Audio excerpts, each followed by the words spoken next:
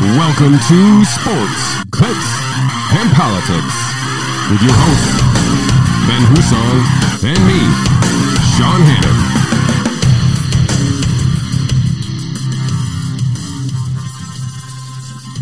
Hannon. Welcome to episode 59 of Sports, Clicks, and Politics. Mr. Husong, thank you for joining us as always. Love it.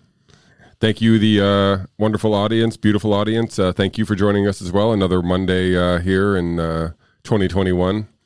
Another day of bizarre news stories to cover, I guess, here at the wide world of sports, clicks, and politics. I hope the simulators get sober soon because this is getting out of hand. It's craziness. Anything exciting over the weekend? Did you get tested and or vaccinated and or test positive for COVID all in 1 week maybe? I did not. Okay, good. I did not. That'd be a wild weekend. Mine was a little more subdued. Did a little hiking, did a little mountain biking with my family, which was very fun. Coached some baseball. Went to a pig roast, which was fantastic. Action-packed. Right? I mean, it's a normal weekend in my world. It's where we lead very different lives. I got this over the weekend. Ooh, show the folks. So I'm only about 100 pages in. I haven't uncovered any new nuggets here to share with you, but I'm sure I will when I do. But it's that's if you know, that's from Julie Brown. She's like the Miami Herald reporter who kind of broke all the case. So this is kind of like a consolidated rehashing of her whole story there. So it's got a lot of detail in it. So I don't know. I'll fill you guys in as I get through the end here. Probably take it maybe by next week.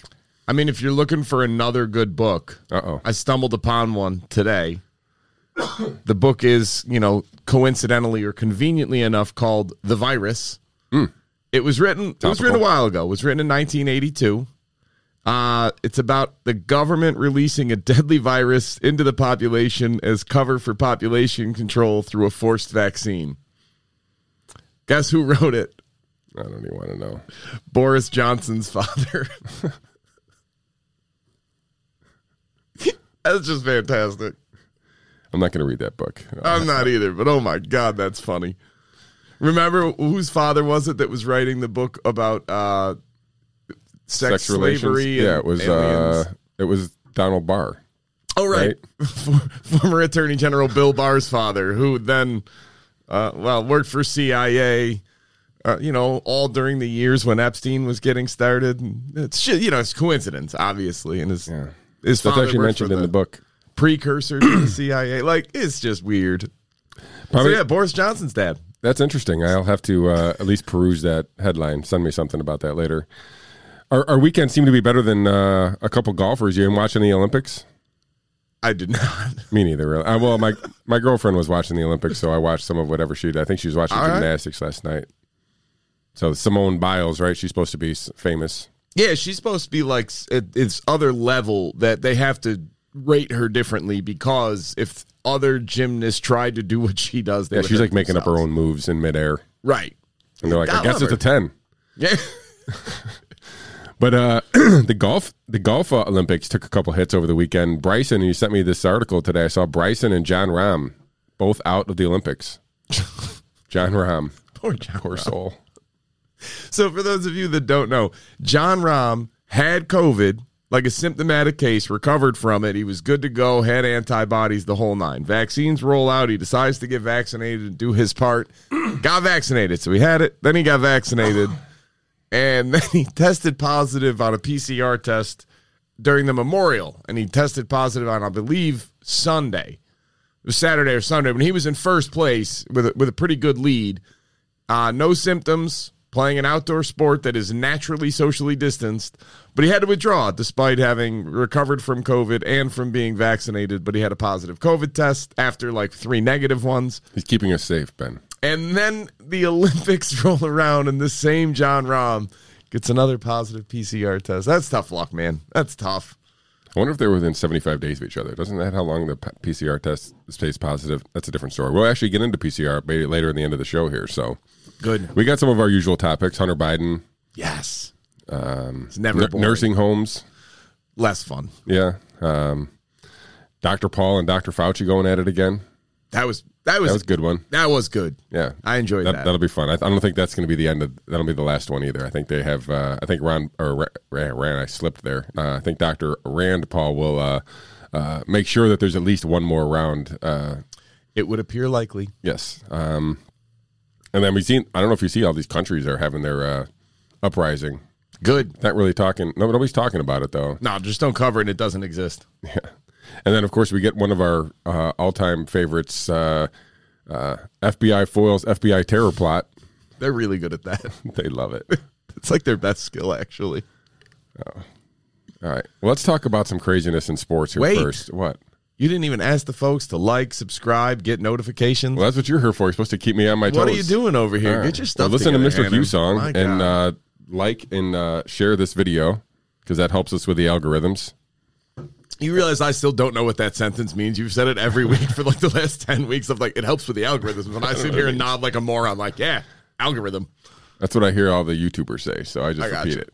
All I can think of is the episode of The Office where Ryan Howard comes in and wants to give Jim and Pam a wedding gift, and he's like, I know a guy who's got an algorithm that can predict the outcome of every college basketball game. And I had this moment of my life where I went, you know, you can pretty much say algorithm and people will just nod along because nobody really understands what it means outside of very smart people.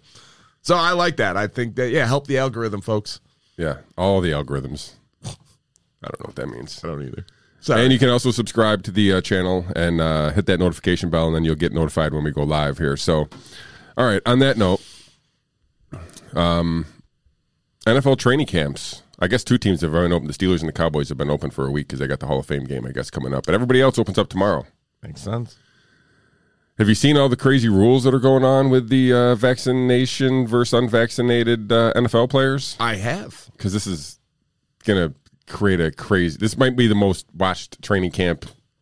Maybe not the games, but like the most watched as far as like they're going to want to know what's going on with each one of these teams. Because there's going to be a lot of craziness, I feel like. But yeah, your boy Cole Beasley is kind of front and center, kind of taking on the poster boy of being the unvaccinated NFL players. Took it up with your other boy, Jerry Hughes, on Twitter the other day. They were both going at it back and forth. Yeah. I don't know. I didn't see the exchange, but I do think that it ended with them amicably agreeing to disagree and let's go get a Super Bowl. So let's go through some of the fully vaccinated versus unvaccinated differences for NFL training camps. You ready? I'm in. All right. These are for the fully vaccinated. No daily testing required. Seems fair, right? Masks not required at the club facility or during team travel. So no masks if you're vaccinated. Sure. No physical distancing required club facility with any vaccinated individual. So as long as you're with another vaccinated individual, you can kind of do your thing, right? Sure. No quarantine required after high risk exposure to COVID. So that means if you're what do they call it, track and trace or whatever they call it these days, you get notified that, hey, you were in contact with somebody who was exposed. There's no quarantine required. Okay. If you're deemed high risk exposure. No travel restrictions. No capacity limits in the weight room. I'm guessing that's not weight capacities, people capacities. I hope so.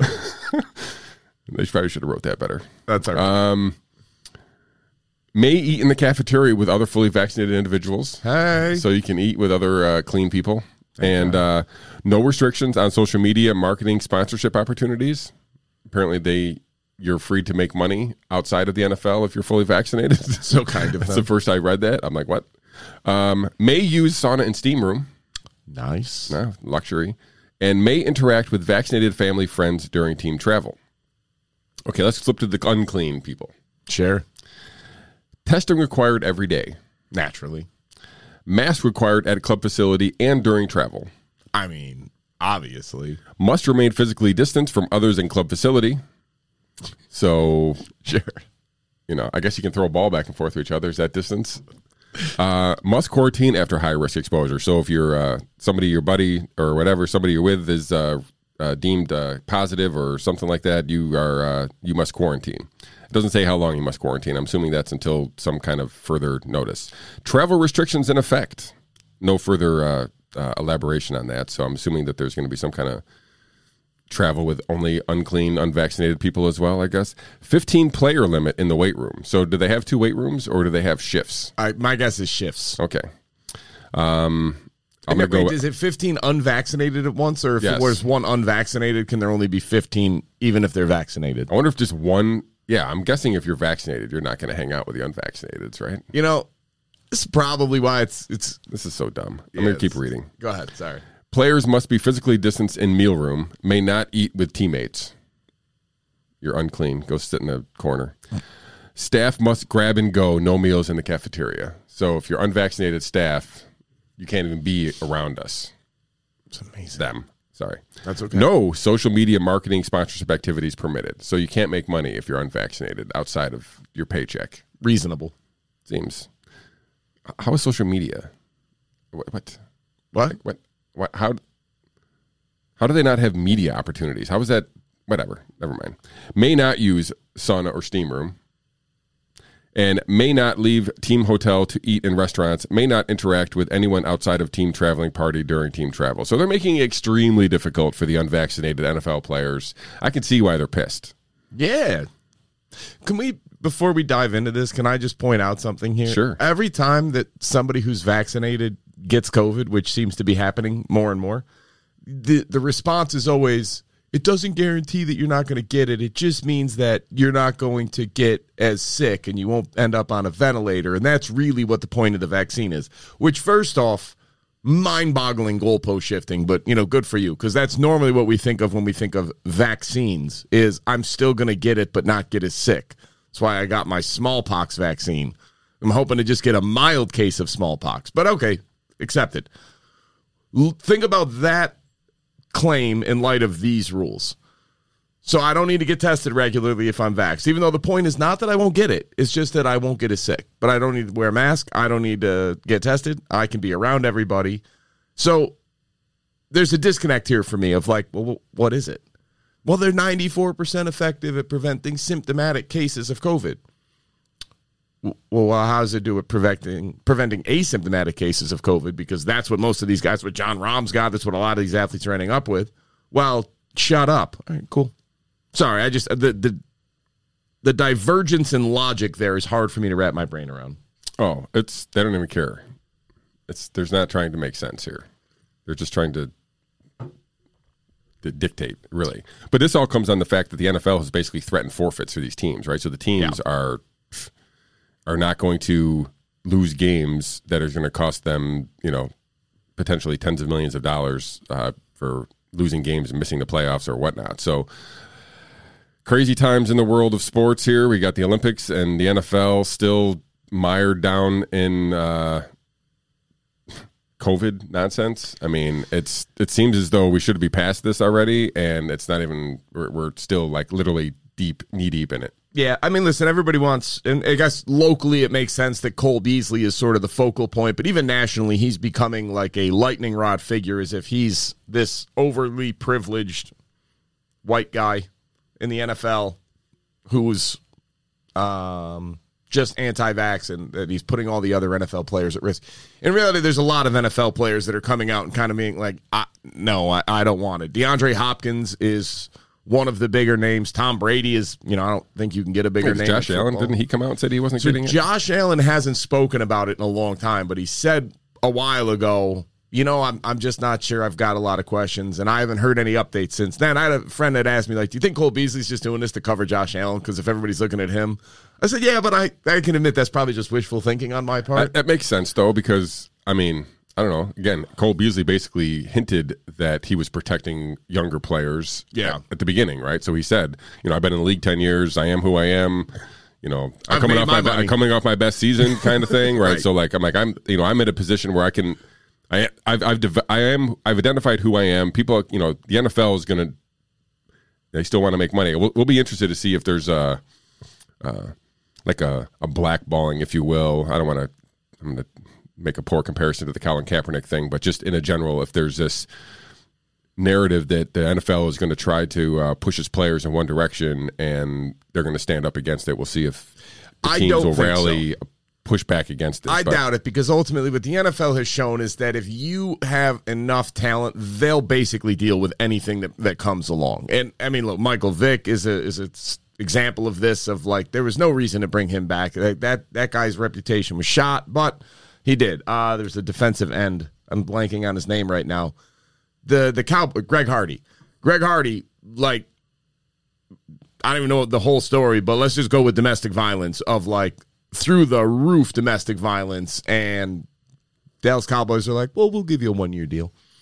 And I think the Kaepernick issue is very, I mean, he's the one. I mean, he's the only one. Like Ray Rice is the other one that basically couldn't get a job. And that's what I say. Rice was kind of at the end of his career, especially as a running back. But Kaepernick, I mean, he still holds playoff like quarterback records. My thing on Kaepernick is, though, there was a regression. Like it's not like a secret that he had regressed significantly, and I have very little doubt. Look, if Colin Kaepernick had Deshaun Watson's level of talent, he'd been back in the league. And it's not that he was a bad player, but I think all these NFL teams just go, all right, he's a really good backup or average starter. So if you bring that in, and then the ridiculous controversy that's then going to come with it, what does that do to our team? And I think that is the question most of them asked of. Like, I don't think all the teams were necessarily anti-Kaepernick. They were just anti-drama, and they were like, okay, some of them probably were, and whatever. Sure. I think some of them admitted they were, but some of them, it's just it's a cost-benefit analysis. Yeah, it wasn't worth it. Whereas Deshaun Watson is like currently facing, God bless the team masseuse for the Texans. Well, that's going to be awkward when he needs a massage. Like 21 allegations of inappropriate sexual advances. And you know what? There's probably 5 teams that are getting ready to trade for the guy. Like, But back to the comparison, there's way more seemingly outrage over the whole being an anti-vaxxer than all those other things. It's amazing. So it's amazing to like. And here's the thing: if you guys really want to break down the data, there's one factor above all else. If you're under the age of, let's go with 65, and in reality, I think it's even higher than that. But I want to be generous. Under age 65, there is a single factor that will indicate the likelihood of you having a significantly severe case of COVID and or dying, and that one symptom above all else. A hypertension matters, and diabetes appears to have some role. It's obesity. That's it. Anybody under the age of 65 who is getting significant, I shouldn't say anybody, I know there's always exceptions, don't jump down my throat. For the most part, anybody who's going to die of COVID is because they're obese under the age of 65. It's usually fairly morbid levels of obesity at that point too, but it's obesity. There's not a whole lot of NFL players that are obese. There's not. Yeah, Nate Newtons of the world are gone. Right. It's a shame, but Cole Beasley is not obese. All right. DeAndre Hopkins, Tom Brady, these are not obese people. And I get it. Well, they could spread it to somebody else. Again, asymptomatic spread is so shockingly rare, or pre-symptomatic spread. Asymptomatic spread, we're not even sure really drives anything. It's less than 1% of all instances of spread are asymptomatic or pre-symptomatic. So you're playing for this ridiculous exception from the healthiest people we have in this country. Who's healthier than a professional athlete in this country? Yeah, very few people. Almost nobody. Yeah, right. So now you're okay with all these rules and all these people looking down on them and casting them out, and like you have to eat in different rooms and whatever else. The Pittsburgh Steelers are making all their unvaccinated players wear like a yellow wristband. Well, all these players are going to have a actual tracking monitoring device, so you can keep track of who's vaccinated and who's unvaccinated. So that's crazy. Craziness. I'm not saying it's illegal or unconstitutional. I get the NFL is a private entity. It's just weird, and it's just I'm uncomfortable with it. But nobody should be shocked that these players are upset about these rules. Like, that's the point. Is people are like, well, this is what you should get, like kind of like guilting the players into this, but like they deservedly should be upset. So yeah, listen, Ezekiel Elliott came out and when somebody pointed out the rules to him, he goes, wait, they're going to take away game checks? And the guy's like, yeah. I said, whoa. He said, well, what about you? He goes, look, I came from a family where we didn't get vaccinated as a child. I did get this vaccine. I chose to do it from whatever this, but man, I'm not ready to tell somebody else they have to, or I'm going to take away their paycheck. Like, that's crazy. And everybody looks like, oh, you're so dumb. How could you even think that way? It's like we've hit full stupid on a bunch of professional athletes. And again, if there's no symptoms, the chance of spreading is so low. And again, apparently the claim to fame on the vaccine is not that you won't get it and won't spread it, but it's just that you're less likely. So by all means, let's only test them once a week instead of every day, because that's going to be a really good example of what to do. Yeah. I'm at a loss. It's crazy times. Let's switch a little bit gears, and we had a talk briefly about we had a kind of a big, a noticeable bump in crypto over the last 4, 5, 6, 7 days or something like that. Bitcoin was down at one point below 30 again. It's got up to 39.7, sniffed 40,000 yesterday. So and all the other cryptos seem to be following along here in suit. So I saw most of the major ones up like 8 to 12%. So happy days a little bit for all those crypto lovers like myself, I guess. So hopefully more of that to come in the continued future to the moon anyway. And then your boy Hunter Biden's back in the news. Did you see he's going to meet with prospective buyers? I did. Do you think this is part of the White House's confidentiality agreement? Obviously. Like, Hunter, go meet the people, talk to them, and then don't tell us about it. Well, if there's any family that has a reputation that is just beyond reproach, it is the Biden family. So if there was ever a family that I would believe was going to honor this agreement and not do any sort of shady dealings under the table, they get the benefit of the doubt in your mind. Every time. Okay. 10 times out of 10, twice on Sundays, yes, they get the benefit of the doubt. Not for me. Whatever. This is so dumb. Like, there's no way this actually happens, right? These art shows not going to happen. I think it is. I don't think they happen. This is the funniest. Nobody cares. Nobody cares. That's the problem. This is happening in plain sight in front of everybody, and nobody cares. All you get in response from people is like, yeah, but what about when Trump had Jared Kushner take over Middle East negotiations? Like, yeah, because that's the same thing, obviously. Listen, how did there's two of them. We talked about the one in New York City. There's one in California, too. Have we even discussed, all right, it's been since the election 8 months. Hey, did we go over Hunter Biden's laptop? Have we heard again from Tony Bobolinsky about what he meant by Joe Biden is the big guy? There's a new video out. Did we go through anything where he's got text messages from family members to Hunter Biden saying, don't worry, I won't take half like dad does? Has anybody looked into that whatsoever? Or are we all still pretty sure it's Russian disinformation? And you think this isn't going to happen? You're high. I don't know. I feel like it's starting to be absurd that this show is actually a thing. This passed absurd so long ago, it's not even funny. It started to get a little bit iffy when Joe Biden originally ran for president back, and I think it was the 2000 election, and his sister was the campaign manager, and don't get me wrong, took exorbitant fees for managing the campaign, but that's pretty standard stuff. But then consulted with other companies and paid them hefty fees, of which she was an owner of the company. Like, again, not completely ridiculous. That's where it started to get a little ridiculous of like, all right, guys, come on. We all know this happens, but dial it down a little. And then his brother comes out and they set the government, the State Department went down to, was it Costa Rica? And they set up this whole power plant that we paid for and they got it all built for him in our goodwill towards other people thing. And then we're like, well, we got to have somebody now run this thing since it's already set up because we don't want to be just there all the time. So, we got to have somebody run this thing and charge people and make the money now that all of the expenses are gone. Maybe we could find a qualified person. Who'd they find, Sean? Do you have a name? Joe Biden's brother. That's the guy who got that contract. Right. That's convenient. So that's ridiculous. All right. The Hunter Biden serving on the board of Burisma, well, his father is the point person for U.S. strategy in the Ukraine, collecting $83,000 a month. Meanwhile, the board members on ExxonMobil, that beacon of corporate ethics, were only making $20,000 a month. Okay. So just for comparison's sakes here, we all acknowledge ExxonMobil is maybe the most, I don't want to say that, is a very ethically bankrupt company, all right? They don't even have the balls to pay somebody $80,000 a month to be on their board. They're like, 20 is a little ridiculous, but nobody will say anything. Hunter Biden's over there making $80,000 a month.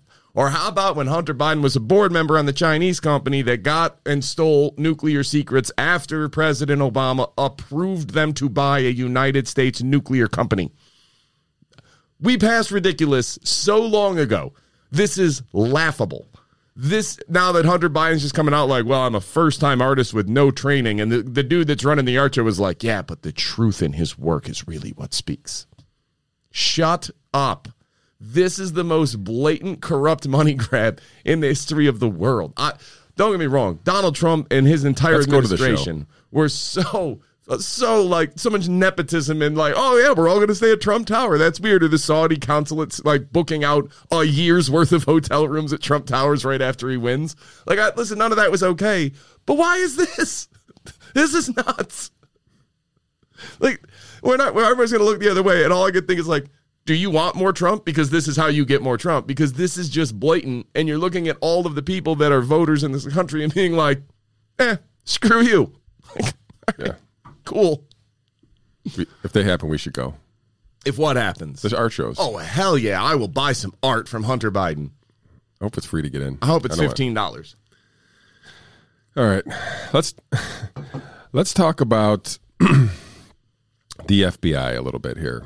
Can we defund the FBI maybe? Probably not. It would seem. So I want to read from Glenn Greenwald, my boy, from his Substack. So, and this is, we talked about this, I can't remember what show it was, where how 1/6, the January 6th, quote unquote insurrection was going to be used as like a Patriot Act 2.0, and it seems as though that seems to be barreling towards us here. If we have if white supremacists and this notion is such, maybe the biggest, I think Biden claimed was the biggest threat to America was domestic terrorism. Why does it take the FBI to create their own terror plots for them to catch a terrorist? It's so backwards. Like, if this was really a threat, they wouldn't have to make shit up, right? So, real quick, sorry, I'm burying the lead here. So, it turns out that 12 of the 18 purported kidnappers of Michigan Governor Whitmer were FBI informants or undercover agents. If I read that correctly, twice as many. Then were actually like 2 times as many people were on the take than who were actually part of the group that supposedly kidnapped or planned the kidnap. And one of them was second in command too. And they literally planned the whole thing. Every major decision was basically done by these FBI informants. And so we've both been kind of dismissive of the idea that January 6th was a insurrection of any note, of any sort, I guess. And it turns out that there's undercover FBI agents there. Well, at least one. We covered that a few episodes ago, and we're sure that he's not alone. I've heard as upwards of high as 20 that were there. So is this really, I don't know if false flags are the right thing, but maybe they're domestic false flags in a sense to try to get this surveillance state amped up even more and to focus it and target American citizens. And it feels like the FBI has been a complicit actor in making this happen. It's hard to argue the other point at this juncture of, like, with everything we know. The one video came out with the guy with the MAGA hat on January 6th going, and we're going to go into the building. Yeah, it was January 5th. It was the day before. We're going to get in. We're going to go in. And then some people started booing him like, no. And he's they like, were calling him out Fed. Peacefully. They're like, Fed. And then I didn't see the rest of the video, but it was hilarious. Did you see who was right next to him in that little clip? I don't know who that is, though. That's the Antifa guy. Okay. We covered him before. He was the guy who was, he was right there when Ashley Babbitt got shot. He was the one basically video recording everything. But that was the idea that there was no Antifa there, but then he was there. So, but this bigger story, though, is that if there's this threat from domestic terrorism, the FBI is behind it. It's hard to argue. I mean, honestly, and the FBI will freely acknowledge that, look, this is the way the federal government works. You need money for your organization. You want more money for your particular branch. And if you came out and just said, all right, there's minimal threat of this happening, there's minimal threat of that happening, and for the most part, we won the war on terror, so we're not overly worried about that, but we got to keep on surveilling the landscape, then you're not going to get a big budget. But if you come out and be like, there are 4,215 white supremacist organizations in the country, that demonstrates a 90% increase, and it is the gravest threat facing America today. And then you ask, like, just a few follow-up questions of, hey, how many of those groups have, like, more than 2 members? Well, like 30 of them. Oh, okay, cool. But let's keep counting all of them. You'll notice they never talk about how many active white supremacists there are. It's always white supremacist groups that are cited. It's never the individuals that are cited as a number, because the numbers don't add up. If you start looking at the actual numbers, even like under the Southern Poverty Law Center's definition of what constitutes a white supremacy group, which is, let's just call it broad, and then you bring in, like, all right, for every person that's involved, let's assume that they have 5 family members and then 5 other people that are also involved, because we don't see the whole picture. Even with all of that, and even if you assume that the Southern Poverty Law Center is wrong by half, that there's actually twice as many groups, all of these things checking out, it's still well under 1% of the population that would be white supremacists. And in a country of 330 million people, don't get me wrong, it's a lot of people, but it also seems kind of ridiculous to call that this grave threat facing America. I don't know any white supremacists personally. I've never met any, but it seems kind of dumb. So that being said, the FBI comes out and they're involved in this plot to catch Governor Whitmer. They're obviously involved on some level with January 6th of whatever in the world was happening there. At some point, you have to ask the question of, like, hey, if the crime is that bad, maybe you shouldn't be 2/3 of the group that did it. Like, maybe you could have been 1/3, and that would have seemed like overkill. Like, maybe one informant in a group trying to kidnap a governor is. I mean, it's 18 people. It's a big group, man.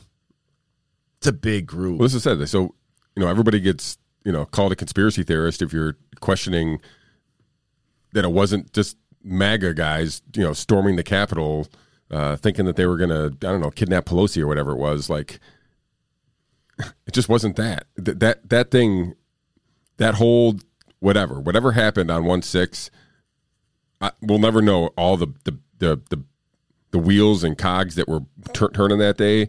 But I remember seeing videos during this recently too. I saw that video that you were mentioning, and then I also saw a video of a guy in a MAGA hat yelling at basically riot police, geared up, being like, what are you guys doing? Why aren't you stopping this? Why are you not calling for backup? Like, what is going on here? And so, and we already saw them, the Capitol Police removing the barriers and allowing people and ushering them in through the Capitol. So, or opening a door for nobody was even banging on. And they had to get their attention and be like, oh, come on. And so there were clearly forces ensuring that people entered the Capitol. There's still nothing funnier than them walking between the lines. Yeah. Than them following the roped off sections and following right along the path. Like, oh, what an insurrection. Everybody, please, orderly fashion, right along the line. But so to question the idea that our government might be behind that seems like to call that a conspiracy theory or dismiss it as impossible seems naive to me. I agree. I'm not saying it's necessarily true either, but the idea that you would dismiss it offhand seems ludicrous. Of like, you're just not paying attention to what our government actually is, because this is right up their alley. I'm sorry, but it is. So I don't know what to do with that information exactly, other than to say, look, you got people on January 6th that showed up to protest, riot, whatever. Fine. You want to send a message to them that this is not okay. All right, cool. Probably could have done that, last summer when people stormed the halls of Congress over Justice Kavanaugh's hearings. But all right, fine. Better late than never. You want to do it now. I'm not here to accuse anybody of bias. Maybe just cite them with trespassing. The thing is, they could have stopped this in its tracks. I'm aware. Before. But again, they had their reasons, obviously, for allowing this to happen that are somehow legitimate that I don't understand. But okay, I'll give you that one too. There's people that are still sitting in a jail cell since January 6th have not faced trial yet. The Viking guy. But they're still sitting in a jail cell, and we have a right to a speedy trial in this country for a reason. Because every day that you spend in jail ineligible for ineligible for bail or to be able to get out, what if you have a job or a business to run or a family to take care of, but you're sitting in jail without a trial for 6 months? For walking through a door that somebody opened?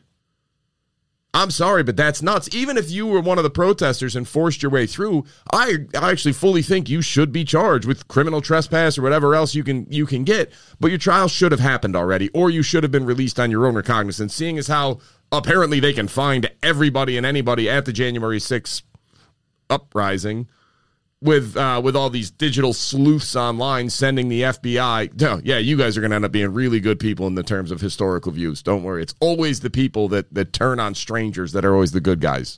Just like those who want censorship, always the winning side of history. Yeah. Want more censorship. It's really good for you. It's been a successful division of the people. It's insane to watch this happen. Why have these people not been tried? What evidence do you need that you don't have? What data are you waiting on to see if it meets some criminal definition? Like, it's all video recorded, it's all right there. Put them on trial, or give them a plea. And this is why people are pleading guilty, because they've been sitting in jail for 6 months, waiting. And then finally they're like, well, we're going to charge you with 5 counts of trespassing, but if you plead guilty to 1, we'll leave it at that. No trial. Like, well, how long will the trial take? Can't be sure. Maybe another 6 months. Could be a year. Depends. There's a lot of moving parts. You tell me you're sitting in that jail cell, you're not going to go, all right, fine. I got to get out of here. I can't do this anymore. I can't sit here indefinitely. Most people can't. That's why it's wrong. That's why we have the right to a speedy trial in this country. That's the biggest. That's why we have the right to an attorney in this country, so that the government cannot just willfully force you and coerce you into doing things. I know it's a crazy idea, and even if you are the most liberal human being on the planet and you hate everybody with a red hat and you think that it is the equivalent of the KKK hood, you still need to see why this is wrong. You want to find guilty, you want to send a message, great. Whack them all with 90 days in jail and a massive fine to make sure nobody ever does this kind of stupidity again. You and I discussed this previously. It was stupid. Of course it was stupid. Every protest is stupid because it always ends badly. It's mob mentality. It's going to go bad. You show up, bad things happen. This is still wrong. There will be a riot if they try to make me wear a mask again. Just for the record. Let's switch. Well, kind of staying on topic a little bit about justice. The Department of Justice, the federal DOJ there, has dropped the civil rights investigation into multiple states in their nursing home, or I guess actions about sending sick patients back into nursing homes. So that will not be investigated as a civil rights violation from the Department of Justice. Not really sure why. People are kind of pissed. Weird. The state investigation continues, but, you know, who knows? So what you're saying is that Andrew Cuomo made the right call by suppressing all of the data and information to avoid a DOJ investigation until Donald Trump's DOJ was no longer in charge, and then it was the Biden DOJ. And I think maybe we discussed this at the time and said if Biden ends up winning, there's no way the DOJ is going to go after these Democrat blue states for their nursing home orders. I think that was what we said. Sucks being right this often. Yeah. I mean, just want to be wrong. It was New York, Pennsylvania, and Michigan. So it says at this time. So, I mean, I don't know. Maybe there's I'll hold my breath. Wiggle room for that. But disappointing for the folks who, have been calling this out for months and months, if not over a year and a half now. Over a year. Like, we started talking about this last May. Of like, yeah. Wait. When did that order change? What happened? And then it came out, and Andrew Cuomo's top aide admitted, yeah, we were covering it up. We just didn't want the Trump DOJ to investigate us. And everybody was like, well, that makes sense. Yeah. Well, I guess it worked, as you pointed out. So, what world do we... This is what I mean. The simulators need to stop drinking. This is getting absurd. Why is this okay? Why is this normalized? Why is everybody just kind of going like, well... You know, only 3 or 4, I think it was 6 states had a nursing home order that sent people in, and they all got people killed. And everybody's like, well, we just didn't know. Like, well, apparently 44 other states were able to figure it out and not send people to their death for no good reason. I don't know. Maybe we could have asked, maybe looked around a little bit, but no. And then, I don't know, maybe covering up data from a federal investigation is typically not encouraged. Maybe I'm wrong. But I could have sworn that's what you get in trouble for, is covering up data and information to avoid being investigated, for the sole purpose of avoiding investigation is usually frowned upon. At least it was when I was a little younger and learning this stuff. Like last year. Like in law school, when they taught me that was wrong, and if you were a lawyer and you had a client do that, you had to advise them not to, because that in and of itself could be determined to be a crime, because you would be, obstructing justice. Yeah, the whole investigation of our governor seems to be a farce. Yeah. Okay. Dang it, nice. Well, another investigation that I think will, I don't know if it'll be a farce, but it'll be fun if it happens, is so Rand Paul is seeking criminal referral against Fauci over the Wuhan lab leak about his lying Lies to Congress, saying that that he and the folks at the NIH or the NIAID and the funds at or the side gig there at Eco Alliance did not fund the Wuhan lab, and basically as Rand Paul was suggesting that he's dancing around the words, basically trying to use the gain of function terminology just enough to keep himself clean and away from responsibility. So I don't know. You saw the exchange there with Dr. Paul. Any takes on that real quick? Yeah, it's very obvious. All right, look, I'm not a scientist. I'm not that smart, but let's just follow the logic.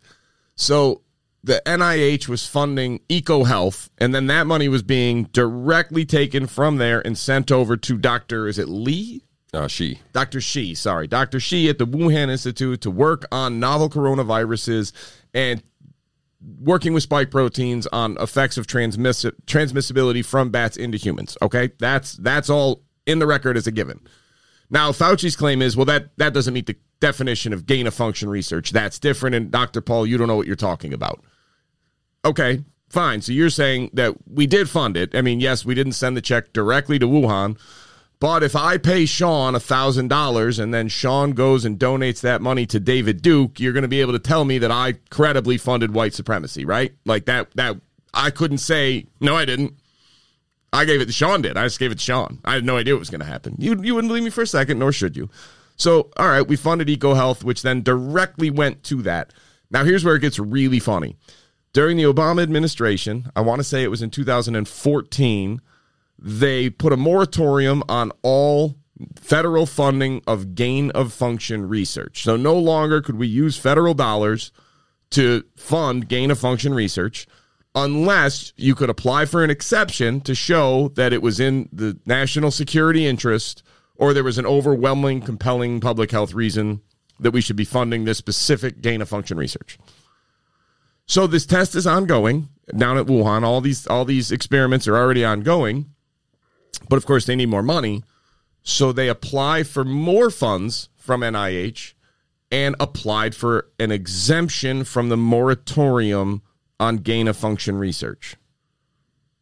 And they were approved for the exemption for gain-of-function research. And now we're going to come back and say it wasn't gain-of-function research. Then why did the people doing the work feel the need to apply for an exemption? And why did the people granting the exemptions, Dr. Fauci, say you are exempt? Not, no, don't worry, this doesn't meet the definition, so you don't need an exemption. No, the exemption was granted. I'm sorry. And now you want to turn and say this, well, what changed? Because apparently in 2015, this did meet the definition of your definition of gain-of-function research, but now it doesn't anymore. Did the research change? Did the census or did the scientific consensus on what is gain-of-function research change? Or are you trying to find enough gray area for a legalese argument to say, like, oh, I don't know, what the definition of the word is? Remember that? Mm-hmm. God, that was so innocent in hindsight. I miss those days. So that's my takeaway is Dr. Fauci is lying. It's not hard. It's not difficult to comprehend that he's lying. I think it's overwhelmingly likely. Again, I'm not a scientist, so I'm always open to the prospect that I'm wrong, because God knows scientists are never wrong, but I'm not one, so I could be. It doesn't make sense to me. Why apply for the exemption? Why was the exception approved? Why did all of these things occur if it wasn't gain-of-function research? That's the question I need answered. Yeah, and Dr. Paul points out the paper. He cites it. There's the definition of gain-of-function from the NIH that he quotes, and then you read through the paper and they mention gain of function. It's not even like they're trying to hide it. Like I said, they're as you point out, they're going through the protocols as if it's gain of function. So to sit here and testify in front of Congress that it's not gain of function, and Dr. Paul gave him a chance to retract the statement by prefacing it by saying that lying to Congress is a crime. So would you want to retract the statement? And he said no, and I stand by my statement. So I'm interested to see Dr. Paul kind of take this one step further, and he says he's going to file this criminal referral. So we'll see if it goes anywhere. Yeah, it should. We'll report on that, I'm sure, in the future. Hey guys, I don't know how to tell you this. We funded gain of function research in China. That's what we did, 100%. Even if it didn't lead to the outbreak of this virus, which seems less likely than not to me, but okay, cool. I think it probably did come from there. But even if it didn't, we still funded gain of function research. Yeah. It's not really a debatable point. We funded it. If we didn't fund it, why did we need a moratorium on it? And then why were they asking for exemptions so that you could get around the moratorium? Oh, and just as a friendly reminder to anybody who doesn't know this yet, of all of the people that applied for exemptions to gain of function research, Sean, how many were denied? Zero. We gave every single exemption. Anytime you could come in and be like, I want to show that this virus that could basically mutilate the population, I'd like to see how it could affect humans, so I want to change it so it could be transmissible in humans. That seems really dangerous. Why would you want to do that? National security. Approved. Well, I think we missed our calling. What was our calling? I don't know. We should have been those people applying for exemptions and get all that grant money. So this is kind of like a little mini microcosm of maybe a global uprising here. This Dr. Paul, the populist whatever senator, and Dr. Fauci, the face of the establishment. It seems a bunch of these countries, and not all exactly the same time and not all exactly the same way and not all using the same terminology, but places like Cuba and Haiti we've talked about here a little bit. But there was massive protests in the United Kingdom, in London specifically, in France, in Italy, there's uprisings right now in South Africa and Iran. The world is coming apart at the seams, Mr. Husong. Yeah. Do you think it's the backbone of this whole thing is the lockdowns in general? I mean, I feel like they're trying to make it an we don't have enough vaccines protest, but that's not what it is. People are basically bringing signs like, well, I don't care about the vaccine. I want my freedom. Right. So I feel like there's been a noticeable disconnect between the elite, the establishment, whatever, and the people, and it seems to be growing, for decades in my view. I think this last year and a half has amplified that, and I think the people are pissed, and I'm interested to see how long the establishment tries to hold on to whatever authority they think they have claimed over the last year and a half. Yeah, I think the lockdowns and other restrictions are sort of what's the right word here? Just the catalyst for what has been underlying for some time, which is like the people are fed up of like, enough's enough. Stop. Just leave me alone. Let me have my life, my liberty, my pursuit of happiness, and not just in America, but in other places as well. And as the government continues to try to exert more and more and more control and more direct influence on your daily life, there's a natural reaction from people to go, no. And then, especially once you start, the hypocrisy sets in, and you see the hypocrisy firsthand of like, the politicians going on vacations after they banned anybody else from leaving the state, or the guy who designed the stupid model that said all these people are going to die, we need to quarantine immediately, it's our only hope. And then he gets caught going to his mistress's house, breaking the rules that that were implemented based on his recommendation. And then you've got the governor of California sitting down to dinner right after telling everybody else, don't go out to eat. You can't do it. It's not allowed. And then lying and being like it was an outdoor event. And then the pictures came out and they're all sitting at a table inside with no masks. Or how about Australia prepares for 5th lockdown? because the first 4 worked, we're going to do a 5th? Like, at what point do you acknowledge this doesn't work? And you're asking people to be stupid. And you can, Abe Lincoln said it very well, you could fool some of the people all the time. You could fool all of the people some of the time. You can't fool all of the people all of the time. And people are starting to wake up. People are starting to realize, look, if masks worked, we would see something in results by this point, but we don't. It's not there. If lockdowns worked, we would be able to clearly delineate between what did and did not work, who did and did not lock down, and what time frame and everything else. Didn't work. Well, I mean, it worked for Sweden. Because they didn't lock down. They're at, I think, something like, 11 straight days at 0 deaths. Shocking. No Delta spike there in the Sweden. So just, again, it's almost as if they followed 100 years of pandemic planning and preparation as recommended by every World Health Organization and National Health Organization in the world, except 2020 out of China. Everybody else is basing this off of China's response in 2020. Every guidance of public health previous to that recommended avidly against widespread lockdowns and widespread quarantine of healthy people. Every one of them. And look, like it or not, lockdowns kind of are an option for the rich or for the privileged. Like, you can get through it. It's such a disproportionate impact on the poorest people. And then you're going to guilt these people on top of it of like, oh, you're going to kill people. Like, I'm dying. What do you want me to do? I need to have some food. I need to have income. I need to have this. Of like, how could you think about money at a time like this? By the way, nothing says you have money like being able to say that sentence. How could you think about money at a time like this? It's easy when you have money to think that way. It's not so easy when you don't have money. All right? Because whether you like it or not, people need money to buy food and to survive and medical care and everything else. Yes, it would be wonderful if it would all be free, but it's not, and that's not reality because nothing in this world is free. Everything comes at a cost. It's a trade-off. So I think that what you're seeing around the world is sort of a populist uprising of not like nationalism or anything else, really. It's just a leave me alone. You don't know what's best for me. You're not here to tell me how to live and what to do. I will be responsible for my own safety. You just get out of my way. And stop with this. Stop with these things that don't work. Like, you keep threatening, like, oh, it's enough with the carrots. Let's give them a stick. Like, okay. Yeah, well, your boy Fauci's considering mask mandates or mask requirements again for even the vaccinated. It's amazing. Let's not go there right now. It's amazing to think that reasonably intelligent people are still pushing masks out there as if they have any significant impact on the spread of an aerosolized virus. Also, Dr. Fauci, I'd love to ask you this question. Remember a year ago when you said if it was driven by asymptomatic spread, it would be the first time in human history that a respiratory virus spread asymptomatically as the primary driver? I mean, I remember when you said it. So is this the first time in human history, or are we just doing this for theater?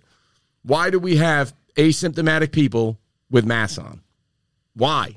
Did it meet that exception? Is this the first time that it has been driven by asymptomatic spread? Did you know the CDC website still says that if asymptomatic and pre-symptomatic spread could be estimated to be as high as 50% of the spread? I believe it. That's on the CDC website based on a model that was running projections. And that is broadcast for all of these people to look at and read. And meanwhile, we have actual real-world results that we have meta-analysis that looked over all of these people that got COVID and everything else, and we know it's less than 1%. We know that. And yet somehow the CDC just wants to ignore that, and they want to run with their model that says, well, it could be as high as 50. No, it couldn't. It's not possible. The same way that there was no way that we were going to have, what was the death count supposed to be? 2 million people, not counting nursing home deaths by Niall Ferguson? 2 million people with no nursing home deaths. That was the original projection. And now let's talk about the 600,000 number that we actually did die. Why have we still not gone back and rectified that number? We know that it's incorrect. We know that we were counting anybody that had a positive COVID test in the previous 30 to 60 days, depending on the state, and then died, counted as a COVID death. Somebody went back through and looked at all the pediatric ones. You know what they found out? There was almost none. And all of the pediatric deaths did occur in kids that were already susceptible to respiratory illness. They had a pre-existing condition that made them particularly susceptible to a virus of this nature. But your average kid with what we would call normal health, for lack of a better word, no chance of dying. And yet we ignore this. We're still pretending like kids are a big risk of this and a big driver of the spread. Like, this is insanity. I'm done. I can't play this stupid game with you anymore. You're not even like presenting good information. You're presenting nonsense. I expect you at the protest. I will listen. I've never gone to a protest in my entire life. I will actually go on a protest for this one. And if they try to make kids wear masks to schools, I honestly don't know. I might actually pull my kids from school. We should start a private school at that. We have to figure that out. There's got to be teachers out there who will teach small group classes to maskless kids. Yeah, I'm so fed up with this. Of like, this is nuts. Like, well, kids are resilient. I don't give a shit if my kid is resilient. Stop asking them to do this craziness. Yeah. Stop. This is crazy. And so, picking up with the CDC there, and this will finish out the show. So, again, if you haven't already liked and shared the video, please do so. Subscribe to the channel and hit that notification bell. The CDC, I don't know, some people say in quiet because I don't know if they're supposed to announce this kind of stuff or not, but they withdrew the request to the FDA for the PCR test for COVID a couple days ago. I find it interesting. Most people latched on to this sentence. I'm going to read it here. This is part of the paper here. CDC encourages laboratories to consider adoption of multiplexed method that can facilitate detection and differentiation of SARS-CoV-2 and influenza viruses. Now, I immediately took that as an implication that the PCR test that we were currently doing could not differentiate between the SARS-CoV-2 and influenza viruses. I'm not sure if I'm right about that, and I'll get into that a little bit here. But that seemed to set off a little bit of a social media storm there, basically, that the CDC was admitting that their PCR tests couldn't differentiate between SARS-CoV-2 and influenza, therefore being the reason why there was no influenza in all of 2020, I guess. I sent this to you. Did you have any initial thoughts there, and what was your take there a little bit? I mean, it seems the science is well above my head. I'll be the first one to say that. But, and me as well. But based on that and some of the opinions that have come in from it and everything else, it does appear that maybe it's not that it couldn't differentiate, but that it couldn't do it effectively and that people weren't bothering to do it. Yeah, it didn't seem like there was no incentive. So you guys may remember we had Kevin McKernan on here. He is a former scientist, a PCR test expert, former scientist with the Human Genome Project, and now currently he's doing the genome for cannabis and mushrooms. So if you guys, he's helping out the drug markets, if you will, in a sense, cleaning them up. So his take was a little different. He didn't say it was an admission. He didn't say it was an admission. It wasn't an admission either. He just basically pointed out some of the flaws that he found in the test as well, and kind of pointed out to a financial incentive that the reimbursements for patients with COVID were much greater than those with influenza. So if you tested everybody first for COVID and you got the COVID test, there was no incentive to test for influenza at that point. So your reimbursements, if you tested positive for flu and COVID, could have been a little confusing and messed up, and maybe you weren't going to be able to get the full reimbursement. So there was a... And what's the difference? If you're in the position of being the one deciding to run another test, like you got COVID, am I going to test for the flu too? Right. For what benefit? Right. Like nobody's getting any benefit, other than just the world getting more data. But I mean, the hospital is going to be reimbursed, much larger through a COVID patient than they are a influenza patient. So there's incentive to test them for COVID and a disincentive to test them for the flu. And, I'm guessing that played a role here. I'm not going to dismiss the idea that the test couldn't differentiate, I guess. We'll probably never know unless we see the actual sequence there and see what they were actually testing for. And I'm not sure if that's public or not.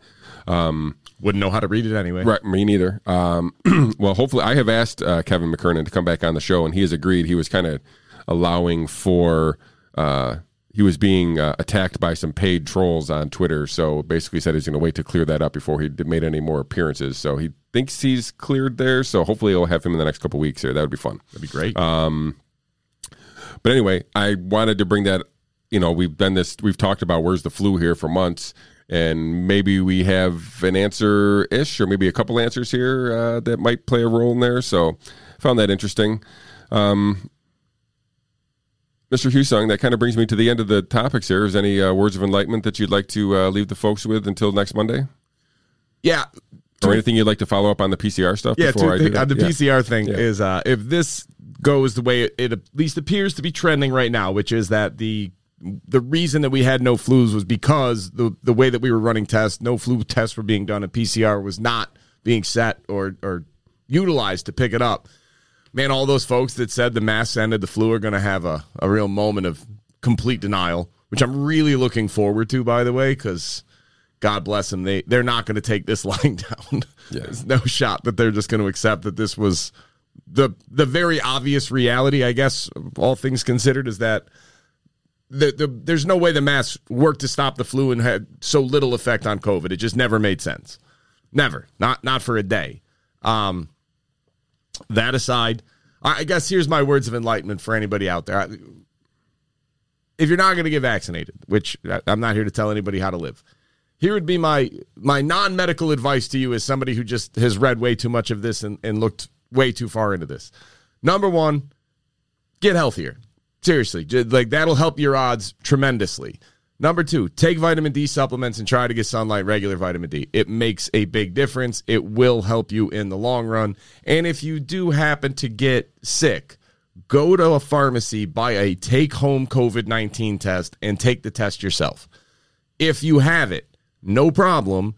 You can go to the Frontline Critical Care Coalition Doctors website and get on the phone, and for like $200 or $300, you can have the consultation, get your ivermectin and et al. Treatment, and get it cleared up. You don't need to put yourself at risk to just take a stand, because let's face it, if you are older and unhealthier, there is still a risk of this. So I'm not a fan of doing nothing. My attitude is I think you could take enough other steps to mitigate the risks more effectively than what the vaccine can. And that is make sure your vitamin D levels are good. Vitamin C probably can't hurt either, but I've only seen real studies on vitamin D. Vitamin D, and try to eat healthy and do whatever else. But at the very minimum, get your vitamin D levels up. And if you do get sick, don't go to the doctor or the hospital to get it. They sell the tests right at pharmacies. Take the test, and if you get it, immediately go take ivermectin, because it will have a huge impact on treatment and making you better. Yeah, you can take that as soon as you start getting symptoms, basically. So that was borderline medical advice, but please keep in mind, I am not a medical professional. I am not a doctor. I am not a scientist. I am not a health expert. I am none of these things.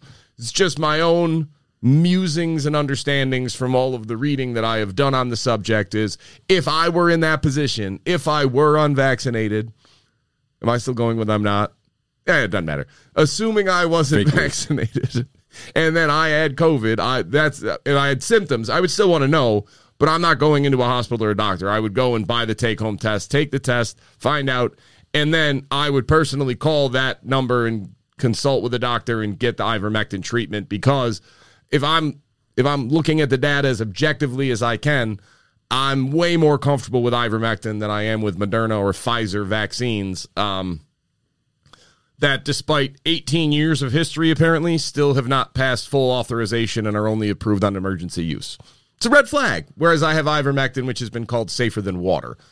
And let's just say that the prevention and treatment outcomes are comparable. So if I've got two ways to go, one has virtually no risk and one has unknown risk, I want to take the one that I know has practically zero risk. Even if the vaccine's totally safe, perfectly fine, and, Stanley Johnson was way off base thinking that it was just population control through a forced vaccine. I love that it's always a prominent politician's parent that does this. Always. It's great. And it does make for a great story. It does. Listen, obviously I'm not really claiming that that's what happened, but you have to appreciate the irony that this is what came out. Yeah. It's exciting. Thanks for making us all think about that for a week. All right. That's what I do. On that note, we will see you all again next Monday for the next live show. Again, 12 p.m. Eastern. Share and like this channel or this video, and subscribe to that channel. And if you want to donate, you can go to anchor.com and find us there, and you can become a one-time or recurring supporter of the program here. So until we meet again, we will see you all again next Monday. Thank you for tuning in.